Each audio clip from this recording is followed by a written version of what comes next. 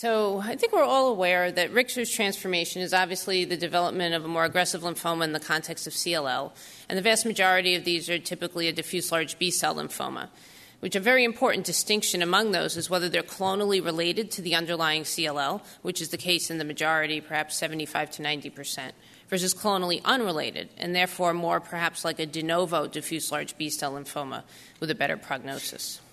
Hodgkin's lymphoma is seen in several percent with two different pathologic types, Reed-Sternberg cells within a CLL background in type 1, or type 2, more like a de novo Hodgkin's lymphoma.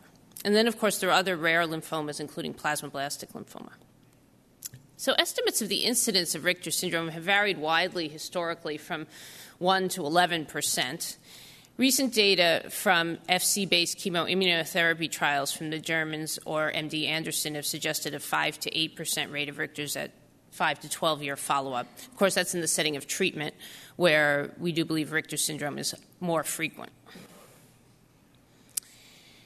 In terms of outcome, there are a couple prognostic scores out there, this one from Mayo, based on clinical features alone, and you can see that it's difficult to define a group with a reasonable long-term survival, unfortunately. Davido Rossi came up with a 3-item score, which does actually define a group with a better outcome. These are patients with a good performance status without p53 disruption and who achieve complete remission. Now, of course, achieving complete remission is often the big problem in this disease. We do get initial responses, but even if they're complete, the patients tend to progress quite rapidly. One of the features that may be associated with whether or not we get a complete remission is, again, whether the Richter syndrome is clonally related to the underlying CLL or not. Now, clonally related Richter's has a much higher incidence of TP53 disruption, which we've already heard from Rick how adverse that can be, and also a higher incidence of stereotyped V genes.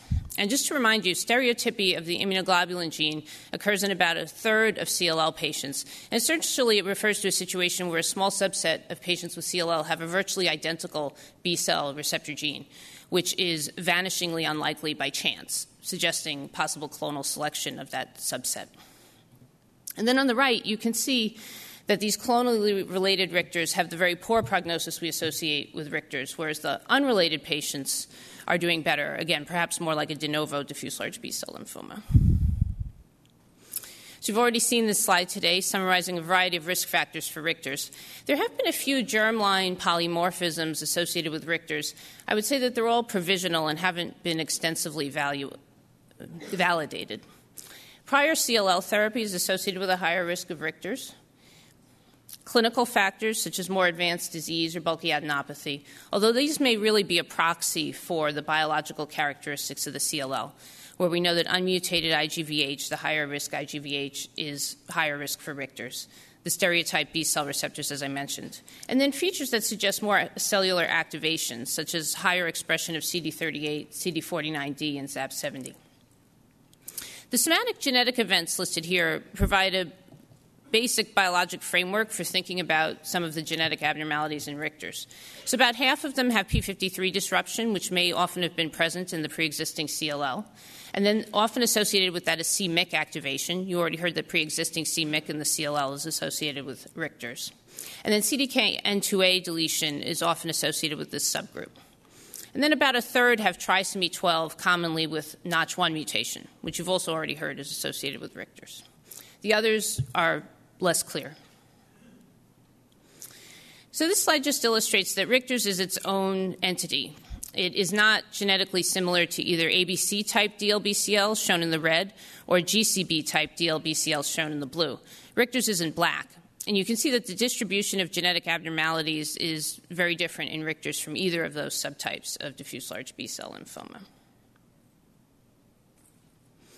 Now, we've already alluded to the increased risk of Richter's with Notch mutation, and you can see here that increased risk from one of several studies. And Rick also mentioned the association of Notch mutation with using the immunoglobulin 4-39 gene, in particular if you have a stereotyped 4-39 gene, which about half the patients with 4-39 will. And so you can see the combination of both of those, Notch mutation with 4-39, is associated with an extremely high cumulative probability of Richters. And then Notch 1 without 4-39 is intermediate, and 4-39 by itself not as adverse. So how do we diagnose Richters? I think we all know this, but the central role of PET scan has really become clear in the last few years, that I think most of us with a clinical suspicion of Richters will definitely get a PET scan to do a targeted biopsy at the region that's hottest on PET scan, because often there's coexistent CLL. And then ideally this is, of course, an excisional biopsy.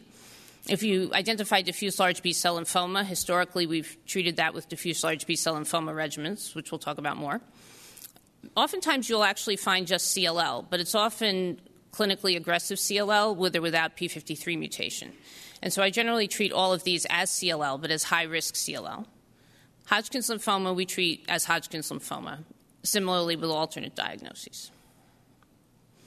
So in the chemoimmunotherapy era, as we've already seen, overall survival with Richters has been quite poor.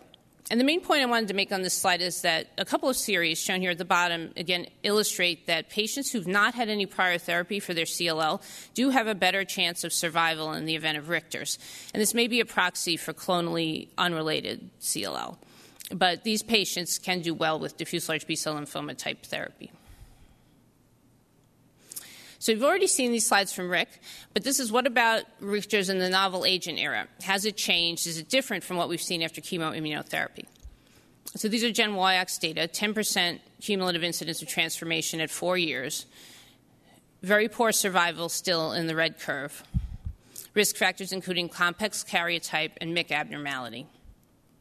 And they've also reported that near tetraploid karyotype is particularly high risk for Richters, as shown here. And what about venetoclax?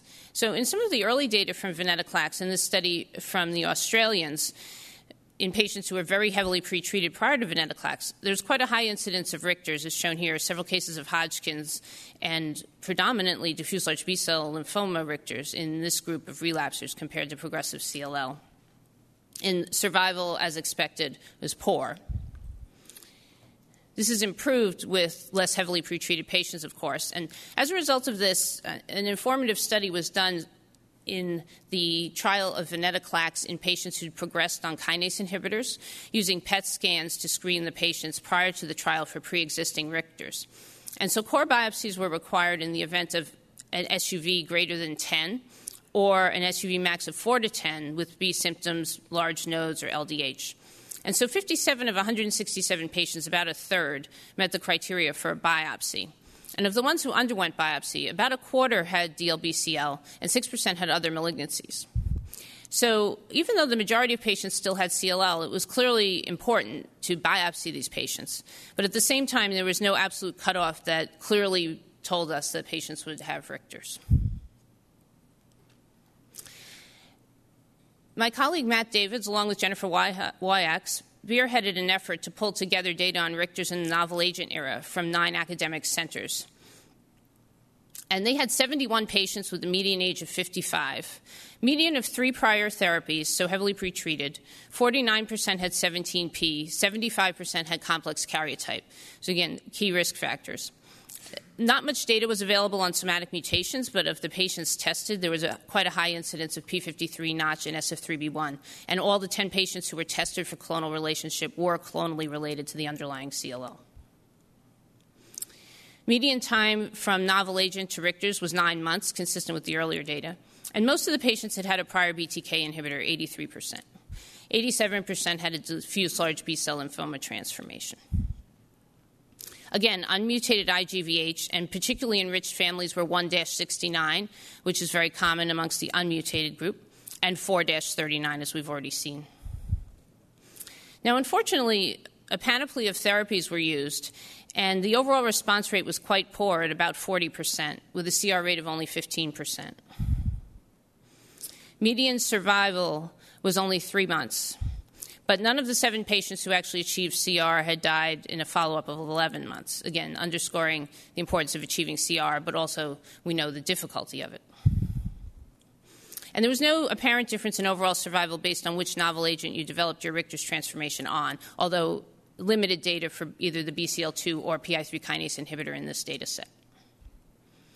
So from this large series of patients developing Richter's and novel agents, we see that they generally had high-risk underlying CLL disease biology.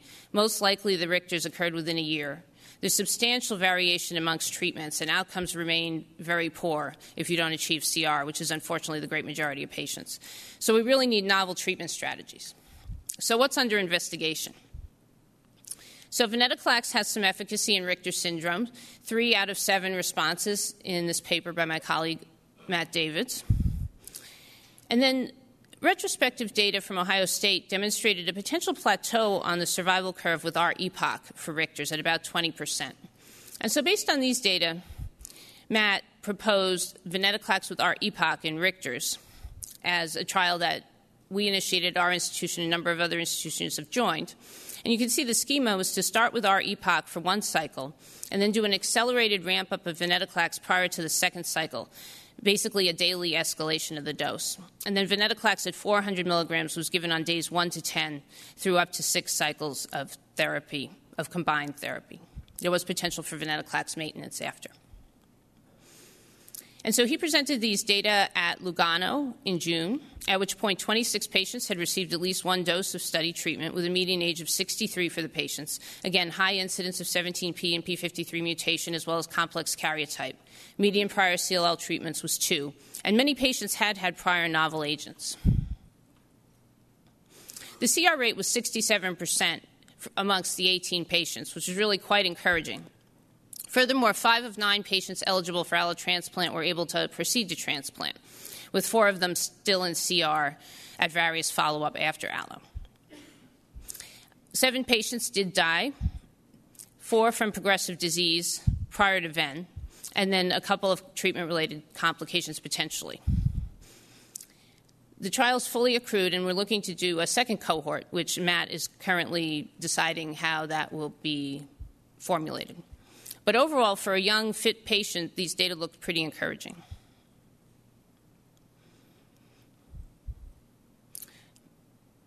So median follow-up is 3 months at this point with a median PFS of 10 months and overall survival of 16 months. So that's venetoclax and venetoclax with epoch. What about ibrutinib? So we have various case series, case reports, which suggest high response rates, but durability is quite limited. Patients relapse quite quickly, which again is often the problem. Checkpoint inhibitors have come to the fore as a very interesting class of drugs for Richter's, even though there's been very limited activity seen in CLL itself. And so this was an initial report on pembrolizumab from the Mayo Clinic, where 4 out of 9 patients with Richter's, shown in the upper left, had a response to pembrolizumab. Durability on the lower left is not as great as usual, but there are several patients who have ongoing remissions. Of note is the fact that most of the patients who responded had transformed on prior ibrutinib. There was some correlation of expression of PD-1 and PD-L1 in the tissue with response to pembrolizumab in this study. Another study from the MD Anderson from Nitin Jain looked at nivolumab with ibrutinib in 2 different cohorts. I'm just going to discuss the Richter's cohort briefly. Patients start on nivolumab for cycle 1, and then ibrutinib is added. And we see that amongst the Richter's patients, there are 3 responders, including 2 complete remissions for the Richter's, with partial responses for the CLL in pretreated and high-risk patients. This is an example, a 66-year-old with p53 mutated disease, heavily pretreated, with a nice response at 1 month of therapy. This regimen's also been reported by Anis Yunus, 20 patients with Richter's with a 60% response rate, although only 1 CR. And of course, unfortunately, in this disease, PRs are not durable. Recently at Lugano, Anthony Mato updated the study of pembrolizumab with umbralisib with ublituximab. I'll just remind you, umbralisib is an investigational PI3 kinase inhibitor, which is thought to have a better safety profile than the prior generation PI3 kinase inhibitors. And ublituximab is an investigational anti-CD20 antibody that's often being paired with it in this U2 combination for drug development. So you can see the schema here, pembrolizumab early on with continuous umbralisib and rituximab is ongoing, including a maintenance phase. And this study also enrolled a relapsed CLL cohort, but again, these are data just on the Richter's cohort. There were 8 evaluable patients at the time. 7 of 8 were BTK refractory. Response rate was 38% with 2 complete remissions. But there was actually some durability. This particular patient, 73 years old with 17p deletion with 6 prior therapies, including CAR T cells, did achieve a CR, which was sustained for 12 months, which is encouraging. So checkpoint inhibitors are definitely of interest in this disease. Another treatment option of great interest in this disease, we just heard from Tom Kipps a very nice talk about CAR T cells, and some ambiguity about their role in CLL primarily, but in Richter's transformation, where again the problem is getting a sustained remission to take the patient to transplant, which is our goal, CAR T cells, we can treat the patients when they're not in remission, and so there's potentially a lot of hope for using this therapy in this disease. And so amongst 5 patients treated after prior ibrutinib, there were 2 complete remissions and 1 partial remission reported with 1 durable responder. And so there is additional data being acquired on this approach. And there's also a case report of blinatumomab in a Richter's patient. So where are we with Richter's? Well, clonally related Richter's differs biologically from de novo diffuse large B-cell lymphoma and remains quite therapy resistant. It's associated with high-risk CLL biology, particularly TP53 mutation or deletion and Notch1 mutation, as well as stereotype subset 8, which is that 4-39 gene. Obviously, we suspect Richter's in patients with new-onset B symptoms or rapidly progressive lymphadenopathy and use PET scans to guide biopsy. There's unfortunately no consensus on therapy because really no therapy is very effective. And long-term survival has been mostly limited to those who undergo stem cell transplantation, but getting patients to transplantation has been limited by the inability to sustain a response. And so this is a potential treatment algorithm that was compiled by Wei Ding for our ASH education session last year based on a survey of a number of academic centers as well as the literature. So starting at the top, you identify a patient with Richter's transformation. Ideally, you would test for clonality of the transformation versus the CLL. In practice, that's very hard to do. There are not CLIA-approved clinical tests to test nodal biopsies for their immunoglobulin and gene rearrangement by and large. But if you were to identify that it was clonally unrelated, you would treat it as a de novo DLBCL. Failing that, everyone else, it's nice if there's a clinical trial available, but often there isn't because there's not a large pool of patients.